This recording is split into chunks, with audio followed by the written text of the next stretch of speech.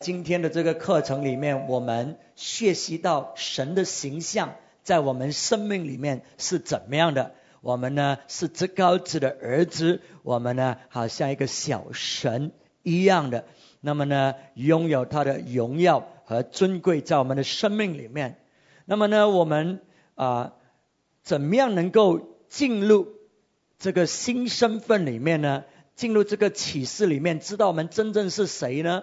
那么就是藉着我们在神的面前经历到神，而在这个经历里面呢，我们领受到启示，认识神真正的是谁，我们也认识我们自己。所以今天下午呢，我们在讲到耶稣基督他来到这个世上，就是要让我们认识天父是独一的真神，并且要认识他耶稣基督呢是父神所差来的那一位。那么当我们跟神跟他的爱子有这样的关系，我们呢就可以从那里呢支取到他丰盛的这种生命。那么今天晚上我们要进入这下半部这个启示，就是认识耶稣基督真正的是谁。因为耶稣基督是上帝的儿子，那么我们也是上帝的儿子，所以我们需要清楚的认识耶稣基督真正的是怎么样的。那么呢我们呢也会更加明白和清楚呢知道我们的身份是怎么样的。那么耶稣基督呢唯一能够彰显让我们认识天父呢，就是彰显他自己是神的儿子了。因为父神呢是他的父，所以他一定要启示他自己为神的儿子给我们认识。那么呢我们呢才认识天父，才认识他是上帝的儿子。那么他怎么样去做这样的工作呢？他呢就藉着门训，他呼召了这些门徒呢，那么呢他一步一步的带领这些门徒呢更深的认识他。首先当耶稣呼召这些门徒的时候呢，在约翰福音第1章39节那里呢，约翰福音第1章39节，那么首先他呼召他们的时候呢，他说呢，耶稣对他们说，你们来看。所以这些人要更深的认识耶稣基督。耶稣说你们来看，所以这个是初步的一个这个入门的这个情况。当他们看了之后，他们有一个理解了之后呢，那么呢耶稣呢就呼召他们更深一步，在马太福音11章28节，马太福音11章28节，这里呢耶稣说呢，凡劳苦担重担的人可以到我这里来，我就使你们得安息。我心里柔和谦卑，你们当负我的轭，歇我的样式，这样你们心里就必得享安息。因为我的轭是容易的，我的担子是轻省的。所以现在呢，首先耶稣说你们来看，那么现在耶稣说呢，你们来到我这里，经历到我要给你们的安息，体验到我能够在你们生命里面做什么他说来到我这里，认识我心里面是柔和的。所以这个是更深一层的认识耶稣基督。那么呢接着下去呢，耶稣呼召他们呢，耶稣说呢，你来呢与我同在。在马可福音第3章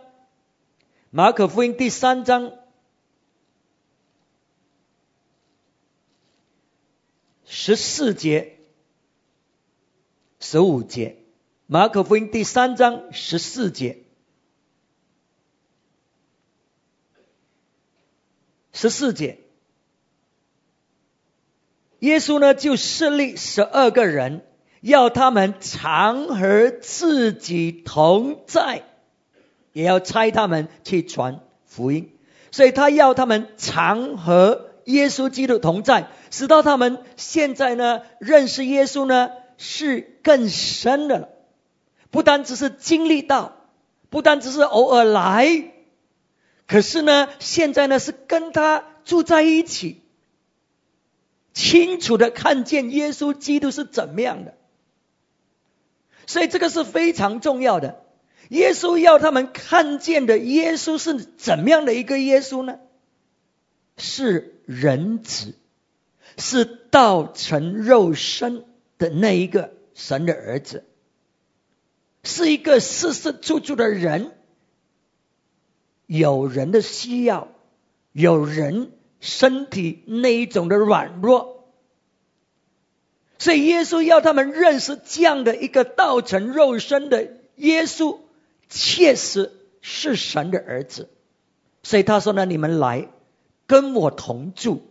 所以当他们跟他在一起的时候，当然了，看见他要吃饭，看见他要睡觉，看见他有每一个人我们人的那一种普通的需要。可是在看到这个世世处处的人当中呢，耶稣要让他们清清楚楚的知道，这个却不是只是一个人，这个却是神的儿子。这个是耶稣要传递给他们的启示，来跟我同住。所以当他们真正的认识耶稣基督了之后呢，那么耶稣基督呢就可以再深的一步呢，差派他们呢去做神的工作。所以在马太福音第4章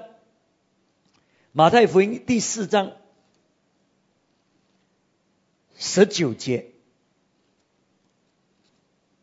第4章19节，耶稣说，来跟从我，我要叫你们的人如得鱼一样。来跟从我，叫你们的人如得鱼一样。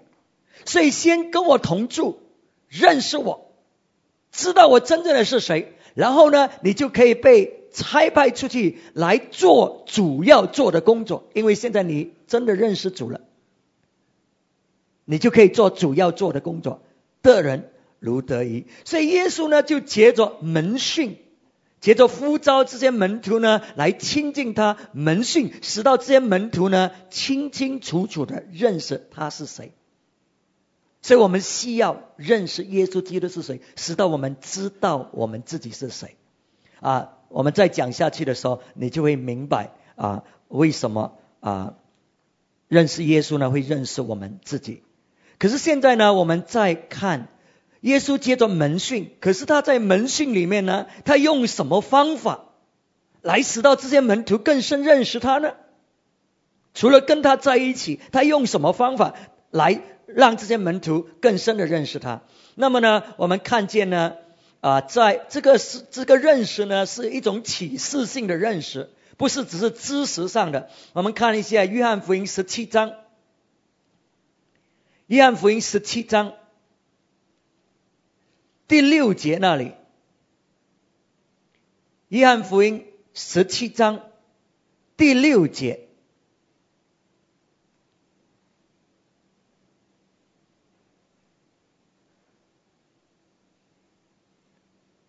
好，我们一起来读，我们大声念，准备1、2、3。你从世上赐给我的人，我已将你的名显明于他们，他们本是你的，你将他们赐给我，他们也遵守了你的道。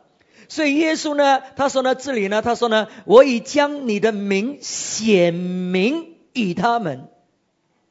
英文讲呢 I have revealed you to them， 我启示你给他们认识，我彰显你的名给他们认识。所以呢，我们要认识耶稣基督呢，不是知识上的认识。很多人呢对耶稣基督呢，他们了解很多关于耶稣基督的事情，耶稣是谁，是怎么样，可是呢这些都是知识上的。可是在这种知识上呢，我们呢要得着启示，要得着启示。所以在使到我们在灵里面，我们知道，我们很清楚的知道他是谁。所以耶稣呢，他要启示他自己给我们认识。那么他怎么样启示他自己呢？使到我们真正的真正的认识他呢？首先呢是藉着他的工作。我们看第5章36节，约翰福音第5章36节，就是藉着他所做的，他所行的这些神迹奇事呢，我们可以认识他。约翰福音第5章36节，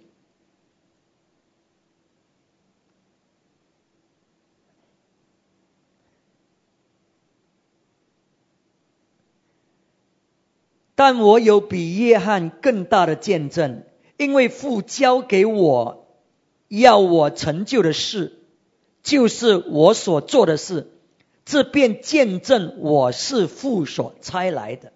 所以耶稣说，你怎么可以知道我是父所差来的那一位呢？就是藉着我所做的事情，你可以有一个印证，见证我确实是父所差来的那一位。那么呢，我们知道呢，耶稣呢行神迹奇事，他医病，他赶鬼，所以这一些呢都是帮助我们认识他真正的是父所差来的那一位。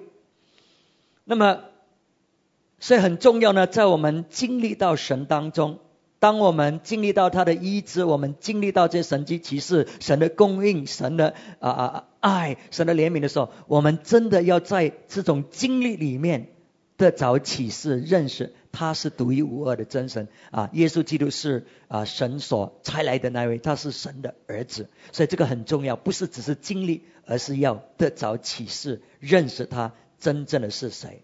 因为如果你不认识他真正的是谁，你虽然只是有经历呢，那么呢你每一天到晚呢，你都是在追求神怎么样可以祝福你，耶稣怎么样可以帮助你都是要得着。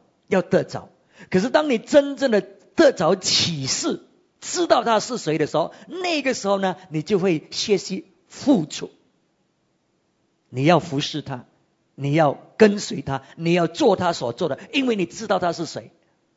如果你还在经历当中没有认识，没有真正的认识他，得着启示的话，你一天到晚就是要他医治我，他帮助我，他祝福我，他给我什么，他里面都是自我中心。所以这个是非常重要。那么第二，他藉着他的话语，让我们认识他是谁。约翰福音17章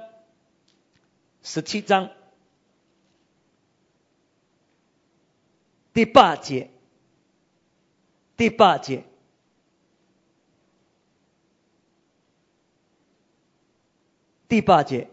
因为你所赐给我的道，我已经赐给他们，他们也领受了，又切实知道我是从你出来的，并且信你差了我来。所以你看见耶稣的道是有启示性的，他讲的道是有权威的。他说我的话语就是灵，就是生命。所以当这些门徒呢听见耶稣基督的道，耶稣基督的话语的时候呢，他们呢就得着生命，他们就得着启示，认识耶稣呢是父所差来的那一位。所以可是这些神迹奇事，这个道，这一些都是很好，可是还是不是很足够让我们认识耶稣真正是谁。因为这些门徒看见耶稣行神迹，听见耶稣的道，可是他们还是反反复复，有时候相信，有时候又不相信，有时候相信又不相信。所以我们需要更深的一步呢，来认识耶稣基督是谁，使到我们永远呢都不会怀疑他是谁。那么接着下来呢，耶稣呢要让我们认识他呢，就是藉着生命里的风暴，藉着你生命所面对的困难的问题，他要启示他给你认识。我们需要明白这一点，因为我们不喜欢面对困难，所以往往呢我们在面对困难的时候呢，我们第一个想法呢就是我们怎么样可以解脱，马上的解脱。可是神却不是这样想的，他呢要藉着我们生命的困难，让我们在这个经历当中得着启示，认识他是主，他掌权在一切事上。所以他会让困难临到我们的生命，可是呢在困难当中他要你得着启示所以我们看这个马太福音14章呢，这个故事呢是非常有趣的。马太福音14章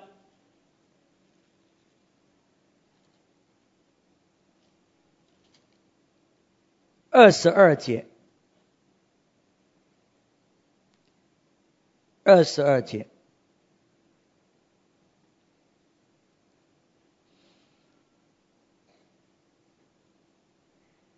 这个故事呢，发生在耶稣喂养这5000个人，给他们藉着5饼2鱼行了这个神迹奇事，喂养5000人。那么当这个神迹奇事过了之后呢，那么天已经要黑了，耶稣呢就打发这些门徒上这个船，然后呢到对岸那里去。所以这些门徒呢遵守耶稣基督，他们上了这个船，所以他们呢是在神的旨意里面，因为这个是耶稣基督的吩咐。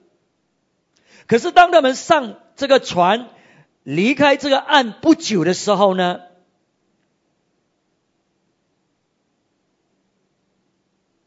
就有这个风暴，非常凶猛的风暴在这个海浪里面。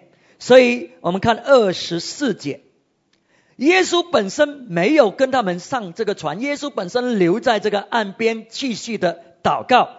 可是呢24节呢，那时船在海中，因风不顺，被浪摇撼。夜里4更天，耶稣在海上走，往门徒那里去。所以傍晚的时刻呢，他们上这个船，然后上这个船不久呢，风暴就开始，这个风浪就开始。可是到夜晚4更天呢，就是凌晨3点钟的那个时间，凌晨3点钟的那个时间，那么耶稣呢才在海面上往门徒那个方向去。门徒看见他在海面上走，就惊慌了，说是个鬼怪，便害怕，喊叫起来。耶稣连忙叫他们说，你们放心，是我，不要怕。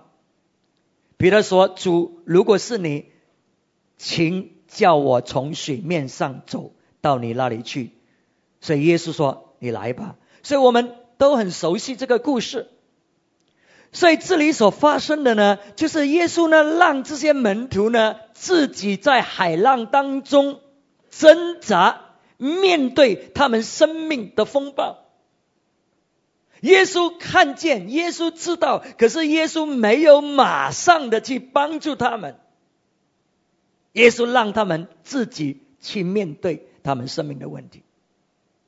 所以弟兄姊妹，我们有时呢在面对问题的时候，我们就祷告，我们说，神啊，求你帮助我们，神啊，求你释放我们，神啊，求你救我们脱离这个情况。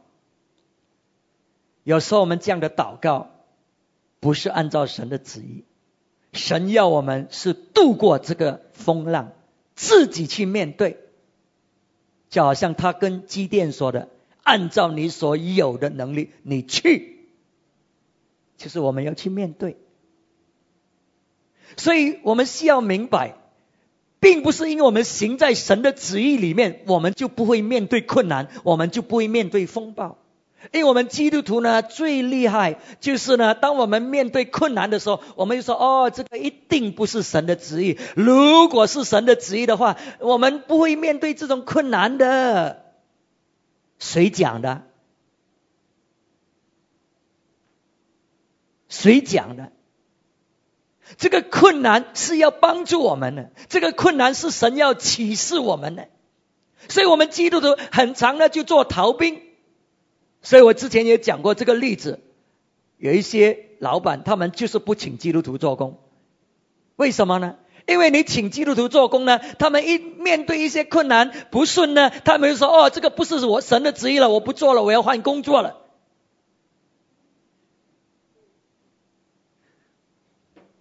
所以我们要有准确的思念，神在风暴里面要启示，要让我们更深认识他，使到我们可以认识我们自己，使到我们知道我们是得胜者。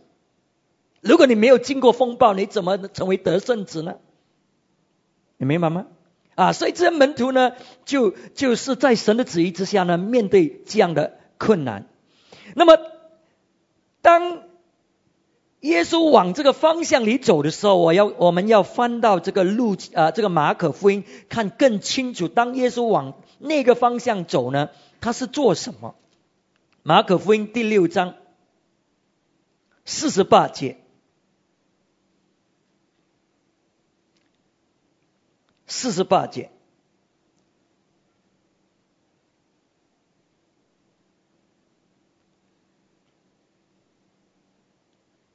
我们看48节，马可福音第6章48节，看见门徒因风不顺，摇奴神苦，夜里夜有4更天，就在海面上走，往他们那里去。所以耶稣往他们那里去，意思是什么呢？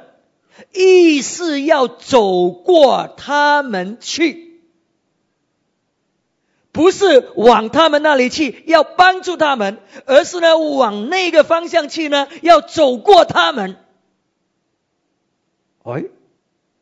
你以为耶稣去帮他们没有，耶稣没有去帮他们，耶稣要他们自己搞定嘛。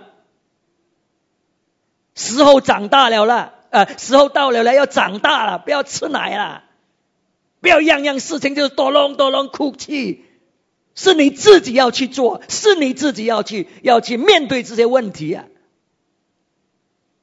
不是神不关心，而是神要我们长大，要我们更深的认识他。所以呢，耶稣是要走过他们那里去。那么我们继续读下去，49节。但门徒看见他在海面上走，以为是鬼怪，就喊叫起来了，因为他们看见了他，且甚惊慌。耶稣连忙对他们说：“你们放心，是我，不要怕。”于是到他们那里，上了船，风就住了。他们心里十分惊奇，这是因为他们不明白那分饼的事，心里还是疑顽。所以当他们看见耶稣在海上行走，我想我们每一个人都会这样想的。为什么？因为哪里有人可以在水上走的呢？除非是鬼了，对不对？人是有重量的嘛，鬼呢就在水上飘，可以啊。所以当他们看到这样的人在这个水上走，他们就马上做了这个结论，是鬼啊！哇，就吓得不得了了。我告诉你，有时候神要来到你的生命做更深的工作，你却以为是鬼来的。所以我们基督徒很属灵，我们奉耶稣基督的圣名，我们把你赶走魔鬼。耶稣来，你说魔鬼走啊，开玩笑因为我们不认识神，我们以为神呢就是好像是 Sugar Daddy 这样的，你知道吗？样样都是甜甜蜜蜜，哇，照顾到你，好像神不是这样的。他要你真正的认识他，在风暴里面，他要你认识他的信实，他要你经历到他的大能，他要你知道他与你同在。不过更重要的一件事情，耶稣没有走去要帮助他们，其中一件事情是什么？你看这里呢，在52节那里呢有这一句的话，只是因为他们不明白那分饼的事，心里才是疑顽。这个分饼5饼2鱼喂养5000人的事，跟现在面对这个风暴有什么关系呢？他说他们不明白，就是他们经历了一个神迹，却没有得着启示。耶稣把5饼2鱼行了这个神迹，喂养了5000人，可是他们没有得着启示，更深的认识神，更深的认识他们自己。那么我们要回去看这个5饼2鱼的故事是怎么样的。所以耶稣呢，就跟这些会众在那里讲道，在那里分享。那么这些会众呢，5000个男人带了，还有孩子，还有他们的妻子，大概可能有15000个人在那里，被耶稣基督的教导吸引了。那么天越来越黑了，越来越暗，那怎么办呢？这么多人，又有大人又有小孩，没有食物好吃，所以门徒呢就来告诉耶稣，他说现在天黑了，快黑了，那么我们又没有食物好吃，你打发这些人回去，使到他们可以自己搞定，使到他们自己可以去找食物好吃。那么耶稣反过回来跟他们说，你们给他们吃，你们给他们吃。怎么搞啊？耶稣明明知道我们没有食物啊，耶稣明明知道我们也没有这样多的钱啊，是不是在刁难我们呢？叫我们给他吃，哪里行啊？我们看一下这个故事之前的几节，35节，天已经晚了，门徒近前来说，这是野地，天已经晚了，请叫众人散开，他们好往四面乡村里去，自己买什么吃。耶稣回答说，你们给他们吃吧。门徒说，我们可以去买20两银子的饼给他们吃吗？耶稣说，你们有多少饼，可以去看看。他们知道了就说，5个饼2条鱼。耶稣吩咐他们，好，我们就不讲。所以你看，耶稣明知道他们没有这样的食物，或许那个时候也没有这样的钱，就算有钱也买不到这么多的食物给这样人吃。可是耶稣说，你给他们吃。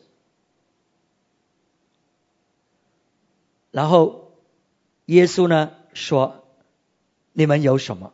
你们有多少饼？你们有什么？你看见没有？耶稣在启示，耶稣在教导我们认识他，认识我们自己。他不要我们看我们所没有的。常常呢，神要我们做一些事情，我们就常常往我们没有的地方看，我们说我们没有，我们不能够，不行，不行。可是耶稣却问这门徒，你们有什么？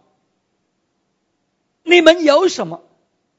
神的使者向基甸说，按照你所有的力量，你去。基甸所看的就是我没有，我不能够，我是最小的，最渺小的。可是神要我们看的是你有什么，你有什么。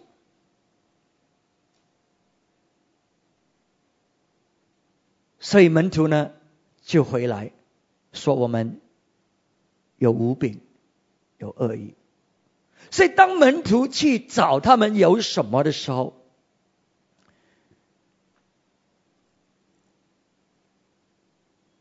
这里也有一个故事。圣经告诉我们，是一个小孩从小孩的身上找到这5饼2鱼。我要你注意一下，5000个男人，或许没有5000个女人，至少大概也有2-3千个女人在那里，他们带着他们的孩子。我记得当我们的孩子小的时候，我们要出去玩，或者去年终的时候我们去旅行，带着孩子出去的时候，我实在不明白师母，孩子小的时候，我们出去玩好像搬家一样，哇，收这个收那个，收这个收那个，哇，真的是好像搬家一样。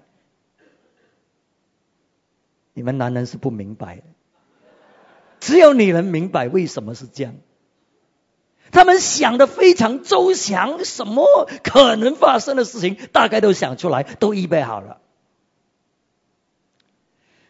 那我要问你，这样多个女人，只有一个女人负责任，只有一个女人这样会照顾孩子，只有一个女人把午餐或者是准备好给她自己的孩子吗？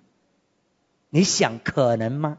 几千个做妈妈的当中只有一个，我就不相信。你同意我讲吗，姐妹？你们也认为这些姐妹是这样粗心，这样不负责任，只有一个是这样负责任的。我不相信，我相信当时有好多妇人，她们也为她的孩子准备午餐。所以当门徒来问的时候，说有什么有什么有什么你知道女人呢，女人就是女人了。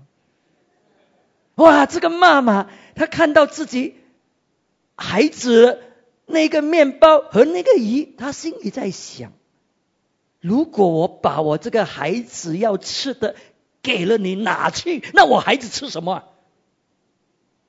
那他们没有带，关我什么事啊？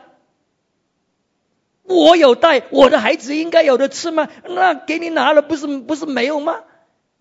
所以呢，当这些门徒来问的时候呢，这些女人呢，我相信呢，她的裙子一扫，那个午餐就盖在那边，没有啊，没有啊。你不信啊？男人你相信吗？相信啊。女人不用讲。所以只有一个相信这些门徒还有耶稣所讲的话，只有一个小孩，他的妈妈愿意让他的午餐让出去，5饼2鱼。所以就是因为这个小孩愿意让出去，耶稣说你们有什么？有的是一点点，哇，这个需要这么大。可是就是因为有这一点点肯献上出去，神就行了这个神迹，在他们当中5饼2鱼喂养5000人。所以圣经说他们不懂这个5饼2鱼的故事，他们没有得着启示。他们没有得着什么启示呢？你看，他们没有食物吗？这些人需要吃吗？耶稣说你给他们吃。所以现在当他们进到这个风暴里面的时候，哇，这个风暴，这个风怎么这么难搞啊？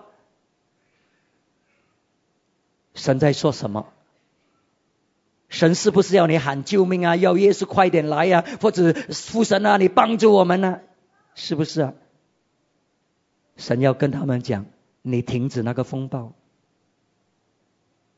你停止那个风暴。你有什么？你有嘴巴，你可以宣告风暴停止。你有权柄，你可以把5饼2鱼喂养5000人，造神迹。你也可以用你的口权柄停止这个风暴。所以这个就是为什么耶稣跑，看见他们在这个船上这么辛苦，耶稣没有马上去，他让他们，为什么？要他们学习到这个功课，行神迹。当耶稣在水上跑，也没有跑到他们那里去，而是要跑过他们，就是要他们自己去处理他们的问题。所以弟兄姊妹，当你经历到神的时候，你需要得着启示，因为这个启示会准备你进入你生命的下一个阶段。这个启示让你知道你自己真正是谁。所以这些门徒应该知道，我们是有权柄的人，我们可以造神迹奇事的。我们没有的话，我们可以求神，那么就会行这个神迹奇事出来。所以如果他学习到这个功课，面对风暴的时候，他们就会向风暴停止。可是他们还是照老套，他们的习惯，他们的经验，他们以前做渔夫的时候那一种的经历，可是行不通。所以我们很容易呢，就进入我们以前的那一种的方式，我们熟悉的那一种方法，而不是在那个时刻呢，知道我们的新身份，用我们的权柄，用神给我们的，用我们所有的来做成这个工作。所以记得，往往在风暴里面，神要启示给你，认识他更深。神要让你清楚知道你的身份，我们是得胜有余的，这一切权势都在我们脚下的，这个是神要启示的啊。可是呢，我们不要失去啊神的启示在这种问题里面。好，所以当耶稣呢上了这个船，他们呢在马太福音那里呢就讲到呢，他们呢就得着这个启示，他们就说哦，你是神的儿子。他们就得着这个启示，在风暴经过这个风暴之后，他们得着这个启示。所以在你生命里所面对的困难，所面对的问题，不要太快就说神啊把它拿走，或许神不要它拿走，神要你度过，神要你胜过，神要你自己去解决这个问题，靠着他的能力，靠着他的聪明智慧，可是是你自己要去做的。好，我们接着风暴呢，耶稣启示他自己给我们认识。那么另外一方面呢，耶稣怎么启示我们呢？让我们真正认识他是谁，认识我们自己是谁呢？就是接着他给我们个人的这种触摸，个人的经历，我们个人的触摸，个人的经历。我们刚才讲耶稣接着神迹奇事启示他自己，那么这些门徒看见也经历过，可是他们还没有真正的完完全全的相信。为什么？因为在旧约里面，这些先知也行神迹奇事我们知道他是神所差来的仆人，不过你怎么可以说他是神的儿子？以利亚也行神迹旧约摩西也行神迹他们只不过是人而已所以耶稣行神迹 OK， 我们知道他是神的仆人，不过我们不能够说他是神的儿子那么耶稣讲道启示给他们，那摩西讲的道也很厉他把神的律法教出来旧约的先知他们也讲神的道那我们知道耶稣讲的道肯定是从神那里来，不过我们不能够讲他是神的儿子我们间中有一些不同的经历这个很好，我们认识耶稣基督，可是都是一点断断续续的。那么这些门徒到最后怎么样才真正的相信呢？神迹也看了，也做了，道也听了，自己也会讲几句，各种各样的经历，死人复活也看过了，可是还没有相信，还没有真正的相信。什么使到他们真正的相信？我们看一下约翰福音16章，约翰福音16章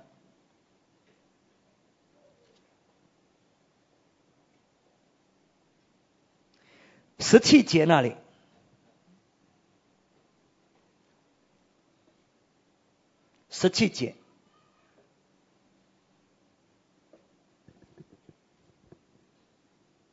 因为耶稣先前呢跟他们说，还没有多时呢，你们就不见我；再等不多时呢，你们还要见到我。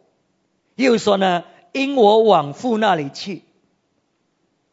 所以这些门徒听了这些话，他们不懂这个意思，他们在想到底他在讲什么？不多时又见不到他，等一下不多时又见到他，因为他往父哪里去。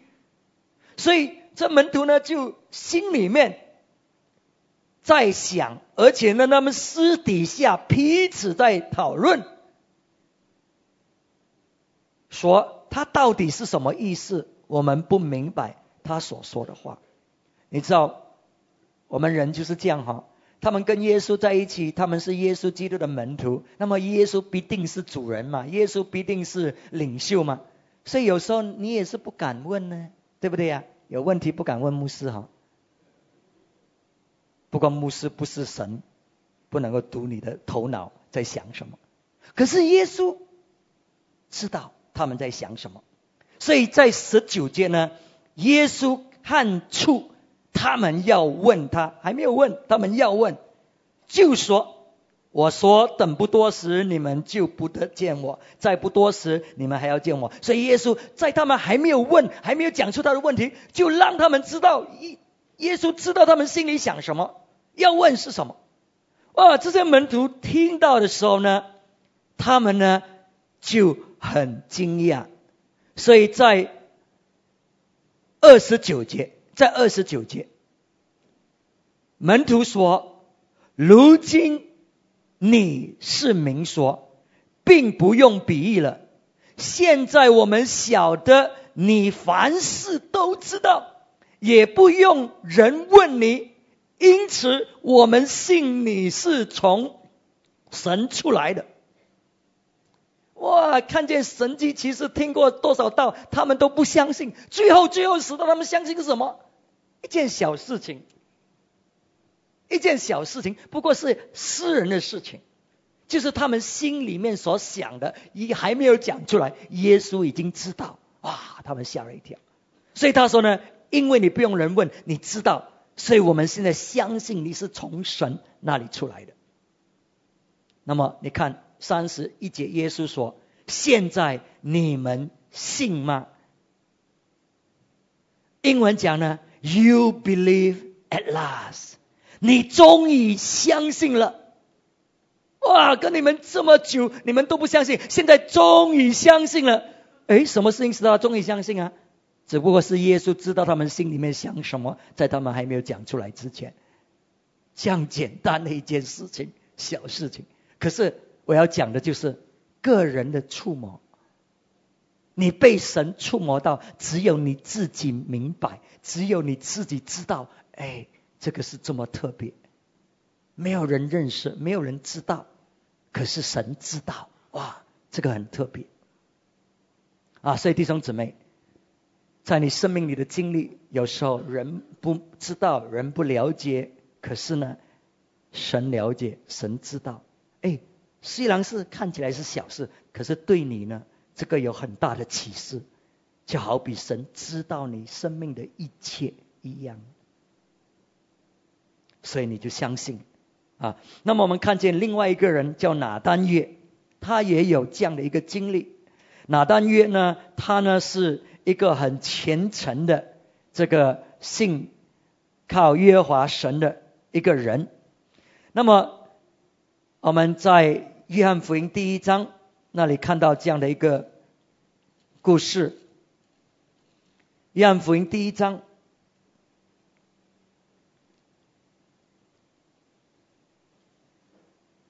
48节。那么腓利呢就认识拿单约，他就告诉拿单约说：来，我们认识了这个人从拿撒勒出来的耶稣，他呢是怎么样的一个人。所以当腓利跟拿单约说来看这个耶稣，来看这个拿撒勒的耶稣，那么这个拿单约呢，一听到拿撒勒，他就想，有什么好东西从拿撒勒出来呢？就好像今天我跟你讲，我们去 Icebox 那里有一个很伟大的人。哇，你听到 Icebox， 有什么伟大人从那边出来呢？所以拿单约就是有这样的一种的这种的偏见，这种的感觉，他不相信。可是当腓利带他来找耶稣基督的时候呢，耶稣一看到他的时候，耶稣就向他说：看这是个真以色列人，他心里没有诡诈的。哇，拿但业一听见耶稣这么讲，他就很惊讶。他说什么呢？拿但业对耶稣说，你从哪里知道我的呢？耶稣回答说，腓力还没有招呼你，你在无花果底下，我就看见了你。拿但业说，拉比，你是神的儿子，你是以色列的王。这个启示非常惊人，因为这个时候耶稣还没有出名，耶稣还没有行很多神迹奇事。这个就是为什么拿但业还没有听过耶稣。因为如果耶稣已经很出名，到处都讲，哇，这个耶稣行神迹，耶稣做这样，那么拿但业就已经听过耶稣了。可是耶稣就是还没有出名，还没有做什么神迹。可是拿但业竟然有得着这个启示，说你就是神的儿子，你就是以色列的王。这个启示好厉害。他怎么会得着这个启示？怎么样来的？只不过因为耶稣看到他的时候，耶稣说，一个真正的以色列人，没有诡诈在他生命里面。所以拿但业知道他从小就很虔诚的跟随神，从小他就立定心志，他要很诚心的，没有诡诈的，要来侍奉服侍神。没有人知道他心里面有这样立这样的约，可是呢，他就是这样的一个人。那么当耶稣看见他的时候，耶稣竟然可以这样子讲出来。拿但业就吓到，他想，你怎么认识我？你是从哪里来的？你怎么认识我？你怎么知道我心里面是这样的？那么耶稣再加一句，耶稣说呢，腓力还没有找你之前呢，我已经看到你在这个无花果树底下。哇，这个更不得了。所以因为这样的一个启示，很个人的一种启示，很个人的这种对别人是没有什么意思的，可是对拿但业却是非常有意思的。因为耶稣怎么知道他在无花果树底下？耶稣不可能知道的，可是耶稣却知道。所以耶稣有这样的一种启示在里面，所以拿但业呢就得着这个启示，这个是神的儿子，这个是以色列的王。你看他之前那种偏见马上消失，他得着启示了。所以在经历当中，我们一定要得着启示，因为当我们在经历当中得着启示，我们就会可以认识我们自己是谁了。那么另外一个故事呢，就是这个撒玛利亚妇人的故事。我们都知道这个撒玛利亚妇人是一个，她有多少个丈夫啊？我每次忘记到底是5个还是6个啊？我们看一下吧，约翰福音第4章。约翰福音第4章。所以耶稣呢有一次呢就来到这个井边，在那里休息。这个是中午的时刻啊，耶稣已经跑了非常的累，门徒呢就去买饼要给耶稣吃。所以当耶稣坐在那里的时候，就有一个妇人，撒玛利亚妇人来井边打水。那么中午的时刻是没有人来打水的，因为在这个以色列那里，中午呢是太阳非常非常严厉的时候。那么这些妇人呢，都是清晨的时候或者傍晚的时候，天不热的时候才来打水。这个妇人呢，她来打水的目的呢，是因为她不要人看见她，因为她看到自己的身份，她看到自己是这样没有用一个女人，她看到自己是充满着罪恶、羞耻的。为什么呢？是一个失败的女人，是别人弃绝的、别人不要的、轻看的一个女人。因为这个妇人呢，她呢结婚又离婚，结婚又离婚，总共多少次呢？5次。OK 总共呢5次了。那么现在呢，她跟她住在一起的那个男人呢，也不是她的丈夫。所以她因为自己生命的经历，因为自己生命的那一种的，可以说是在人的眼中是败坏的这种行为，使到他觉得非常羞耻。他中午的时分没有人来的时候才来打水。你想，如果是傍晚所有女人在那里，他又去打水的话，你可以想象那种闲言闲语，那种的眼睛是受不了的，他受不了所以他中午来。那么耶稣看到他中午来的时候，那么耶稣呢里面就领受了启示。耶稣呢就叫这个妇人给他水喝。这个妇人就感到非常惊奇。第一，耶稣是犹太人，他是撒玛利亚人。犹太人跟撒玛利亚人是绝对不交往的。那么撒玛利亚人在犹太人眼中是当作是狗，这样肮脏，没有用。第二，耶稣是个男人，他是个女人。那么为什么耶稣呢要跟这个女人说话呢？因为男人呢跟女人呢他们的分界线呢是非常清楚的。可是耶稣呢却突破了这种隔墙来跟他要水。那么耶稣看见什么？在第10节那里，耶稣看见什么？耶稣看见这个女人的需要。耶稣看见这个女人心里面真正她在渴慕的是什么？所以第10节呢，耶稣回答说：你若知道神的恩赐和对你说的给我水喝的是谁，你必早就求他了，他也必早给了你活水。所以耶稣看这个妇人的时候呢，耶稣并没有像平时的人看这个女人一样，看到她没有用，看到她多么的丑恶。耶稣看见这个妇人呢，他看见这个妇人里面很饥渴，里面有很大的需要。这个需要呢却一直呢没有被满足。这个妇人呢赏识结着男人来满足他心里面的需要。我们看见人类在里面内在的需要是什么呢？我们需要有价值感，我们需要有归属感，意思我们要被爱和接纳，我们需要有安全感。这个是每一个人的需要的。所以这个妇人在心里面也有这样的需要，可是他不知道往哪里去来可以满足他心里的需要。所以呢他就想呢，或许呢有一个爱我的男人，那么呢我就得着爱和接纳了。那么有人爱吗？有人要吗？那么我就有价值感了。那么呢有人照顾，那我就有安全感了。所以这个妇人就是想，那么就找个丈夫，就好像我们很多姐妹一样。你以为这个是答案，你以为你有一个男人，那么就可以满足你的需要，那你或许是错了。所以这个女人呢就以为是这样，那么她就结婚了。谁知道第一次的婚姻不久之后却失败。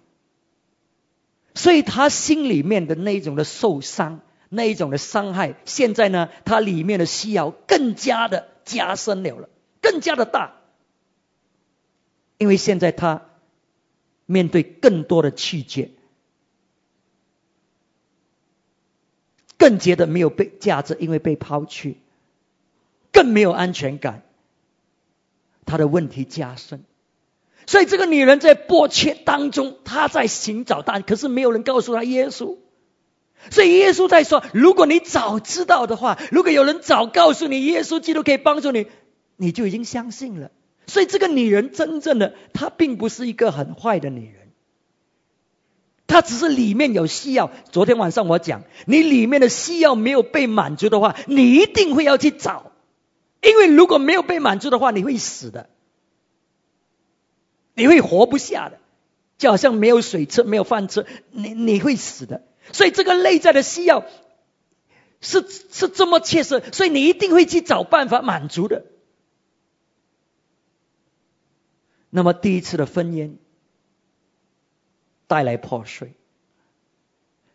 不久另外一个男人出现，他想或许这次不会像上次这样糟糕，这次会好的，这个男人会爱我，所以他又进入这个婚姻里面。同样的事情又发生2次、3次、4次。我告诉你，我们有一些妇人1次离婚已经是活不下去了，何况是4次、5次离婚。那一种的遭遇，那一种的光景，你可以想想。所以现在这个女人已经心灰意冷，因为她所找的答案结果是问题而不是答案，带给她更多的伤害没有解决。所以现在她已经心灰意冷了，里面那种的创伤没有人可以了解，没有人可以形容。那么现在出现了一个男人，他心里面的需要是这么深，他已经不理3721了。他明知道现在这个男人也只不过跟他在一起短暂的时间，不知几时又会把他抛去。所以对他来讲，现在分烟不分烟都没有什么关系了，反正他们都会走的。你看他的那种灰心，你看他那一种破碎，你看他那种伤害。可是我们用人的眼光，我们就说这个女人呢，坏女人。可是耶稣看她的时候，耶稣看到这个女人心里面的破碎。他知道这个女人如果老早知道什么可以满足，真正满足她内心的需要，她老早都跟随耶稣了。所以耶稣就在这里，刚才我们说了，他说如果你知道谁跟你要水，如果你有这个活水的泉源喝，你老早都接受了，你老早都喝了。可是没有人跟他讲，只有现在才遇见耶稣。那么开始这个女人还不太知道耶稣在讲什么，可是在13节，耶稣回答他说，凡喝这水的还是要再渴，人若喝我所赐的水，就永远不渴。我所赐的水要在他里头成为泉源，直涌到永生。所以耶稣说，妇人，你找错地方，你找错人，你找错方法，要满足你内心那一种迫切的需要，你找错了。所以你得着的那一种水，让你呢又在渴，让你更加糟糕。可是如果你喝我所给你的活水的泉源，你喝我所给你的，你真正的去喝，你就不再渴了，你就会被满足了。所以弟兄姊妹，我们看见从浪子的故事也好，我们常常想外面的方法会更加好，会能够满足我们。可是在这里圣经告诉我们一次又一次，如果你在外面，在耶稣以外要满足你的需要的话，到最后是痛苦加深，不是减轻，是痛苦加深。可能暂时性你觉得很爽快，暂时性你觉得很好，可是最终你会痛苦，好像这个撒玛利亚妇人一样。这是一个奇迹，这个妇人还活下去，她还没有死，她还没有自杀，这个是一个奇迹来的。那么所以耶稣说呢，如果你喝了，你就会得着这个活水的泉源，直涌到永生。我们讲到永生是丰盛的生命，是能够满足我们的那种的生命，就在里面，不是外面的。外面不能够满足你里面的需要的。耶稣说你要喝这活水，这活水是在你里面涌流的，所以它可以满足你里面的需要。如果你是靠着外面人给你的，你找错地方，你用错方法。可是如果是你喝了耶稣基督的活水的泉，是在里面涌流的，那么你里面就可以真正的得满足了。那么耶稣那这个妇人就说，先生，你给我这个水喝，使得我不要再渴了。哇，他马上就接受了。那么耶稣说，你去找你的丈夫来。这个妇人说，我没有丈夫的。那么耶稣说，你说的没有错，因为现在这个男人不是你的丈夫，你已经有5个丈夫了。哇，这个妇人听了，他大概整个世界要，为什么？这个是他的秘密，这个是他不要人提起的，不要人知道的事情。那么这个耶稣不认识他的耶稣竟然知道一切他的秘密，所以耶稣也没有说什么嘛，耶稣只讲你有5个丈夫嘛。可是这个妇人他经历到耶稣，他经历到这个启示，耶稣只讲了这一句，可是当这个妇人呢他离开的时候呢，他就向所有人宣告说什么呢？我们看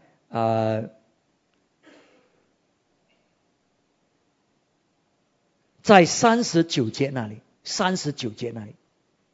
所以当这个妇人呢回到城里的时候呢，那么那城里呢有好些撒玛利亚人不是，这不是39节，在之前的28节，那妇人就留下水罐子往城里去，对众人说，你们来看，有一个人将我素来所行的一切事都给我说出来了，莫非这个就是基督？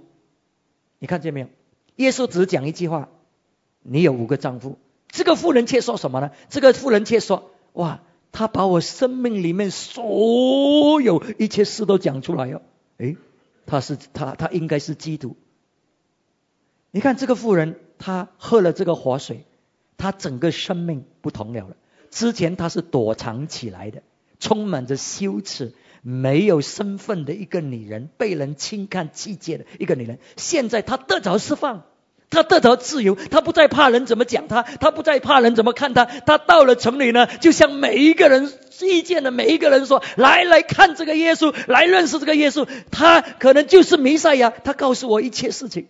你看他得自由了，他的羞耻被拿走了，他那一种没有价值感完全被除掉了，他成为一个积极宣告耶稣基督传福音的人。所以我们看见呢，当我们在经历当中，我们有得着启示，这个妇人呢就得着启示，认识耶稣基督是谁，而且他也认识自己新的身份，喝了这个活水不再口渴，是一个新的人。所以我们看见呢，耶稣怎么样启示他自己给我们认识，很重要的。因为不然的话呢，很常呢你会失去了神要在你生命里所做的，跟你讲，在你的问题，在你的风暴里面，他要启示他给你认识。在你一些个人的生命里面，他会跟你讲话，使到你知道他了解你，他很清楚的知道你的需要，他很清楚知道你的一切。为什么？因为他要帮助你，他要满足你。他既然很清楚知道你一切，就是他可以供应你一切的需要。因为只有他真正的认识你嘛，所以他可以供应你的需要。所以他说呢，你向我要这个水，不要找错地方，不要找错人，向我要，你就会真正的得满足。所以我们真的是需要来到耶稣基督的面前，真的认识他，直到我们可以认识我们自己，找到我们自己的价值，找到我们自己的身份。这个就是这个撒玛利亚人找到的，他找到他的价值，他找到他的身份。让我们来祷告。哈利路亚，哈利路亚。今天晚上在我们的生命里面，是不是有很大的需要？需要爱，需要接纳，需要有感到价值，需要有安全。这个是每一个人心里面都有的需要。可在我们当中有没有人，你心里面那个需要是这么深，使到你去找，可是你找错地方，你找错人，你用错方法，要来满足你内心的需要，因为你不知道你自己是谁。可是主耶稣说，你来到我的面前，你来喝我给你的钱和活水，那你就不再渴，那你就会找到你生命的价值，那你就会真正的知道你自己是谁。你已经是被爱被接纳，耶稣并没有定罪这个妇人之前所做的一切，他知道这个妇人什么促使他做这样的事情。可是这个妇人他并不是要做这些事情，他只是没有办法，他只是不知道怎么办可以得着帮助解决他的需要。可是现在耶稣终于让他知道是这个活水的前沿。所以今天晚上我们也是一样，耶稣也让我们知道没有任何东西可以满足我们，只有他的活水前沿在我们里面。所以我们要进入这样的一个关系，让神自己的灵，让神的同在充满我们，直到这个活水的前沿在我们里面涌流，直到你内心里面的一切的需要真正的完全被满足，而不是找了一些的代替品，一些的人，希望这些人，这些代替品，这些人的话可以满足你。这个是一种欺骗，这个最终会带给你很大的伤害，加深你的问题。所以今天晚上来到耶稣基督的面前，今天晚上领受这活水的前沿，直到你真正的找到你自己的身份，你的价值，直到你可以得着这永生的生命在你里面永流直到永远。不是一下子，不是一种感觉，而是真正的得着内在的满足。敞开你的心，领受这活水的前沿。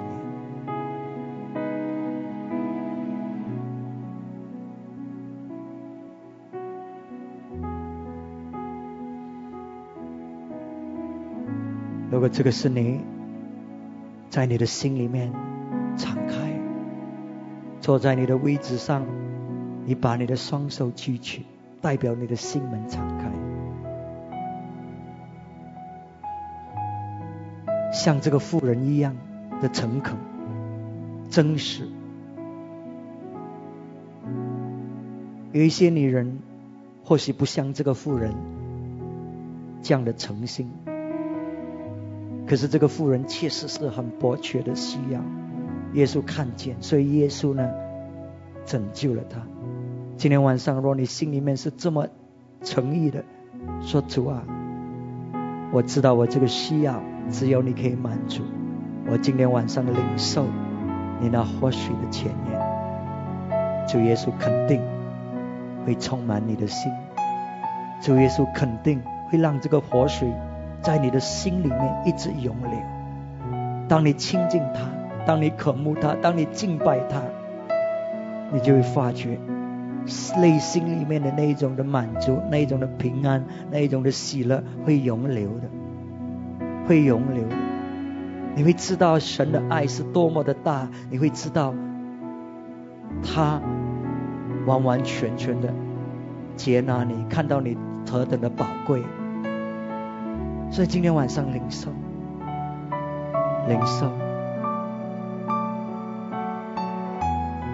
主耶稣，我们感谢你，从你宝座施恩的宝座流下这活水的前沿，从你的施恩宝座留下恩典、怜悯和爱，来满足我们心里面那一种很深很深的需要，需要爱和接纳，需要有价值感，需要有安全感。主，我们知道人是不能够给我们，那只不过是短暂的一种感觉，可是只有在你里面，我们知道这个满足是直到永生，直到永远。我们今天晚上领受你的爱，领受你的接纳，领受你活水的前沿流进我们的心里面。我们谢谢你，我们谢谢你，我们谢谢你，哈利路亚。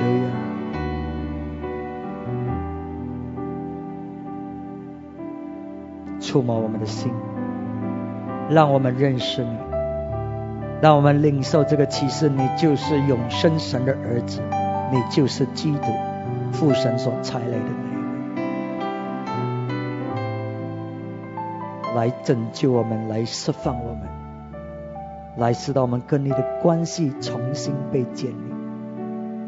主，我们谢谢你，谢谢你，让我们在生命的每一个光景里面、困难里面、风暴里面，主，我们是定睛在你的身上，我们会知道你在这一切当中要行你的神迹奇事，接着我们。主，我们谢谢你，奉耶稣基督的名字。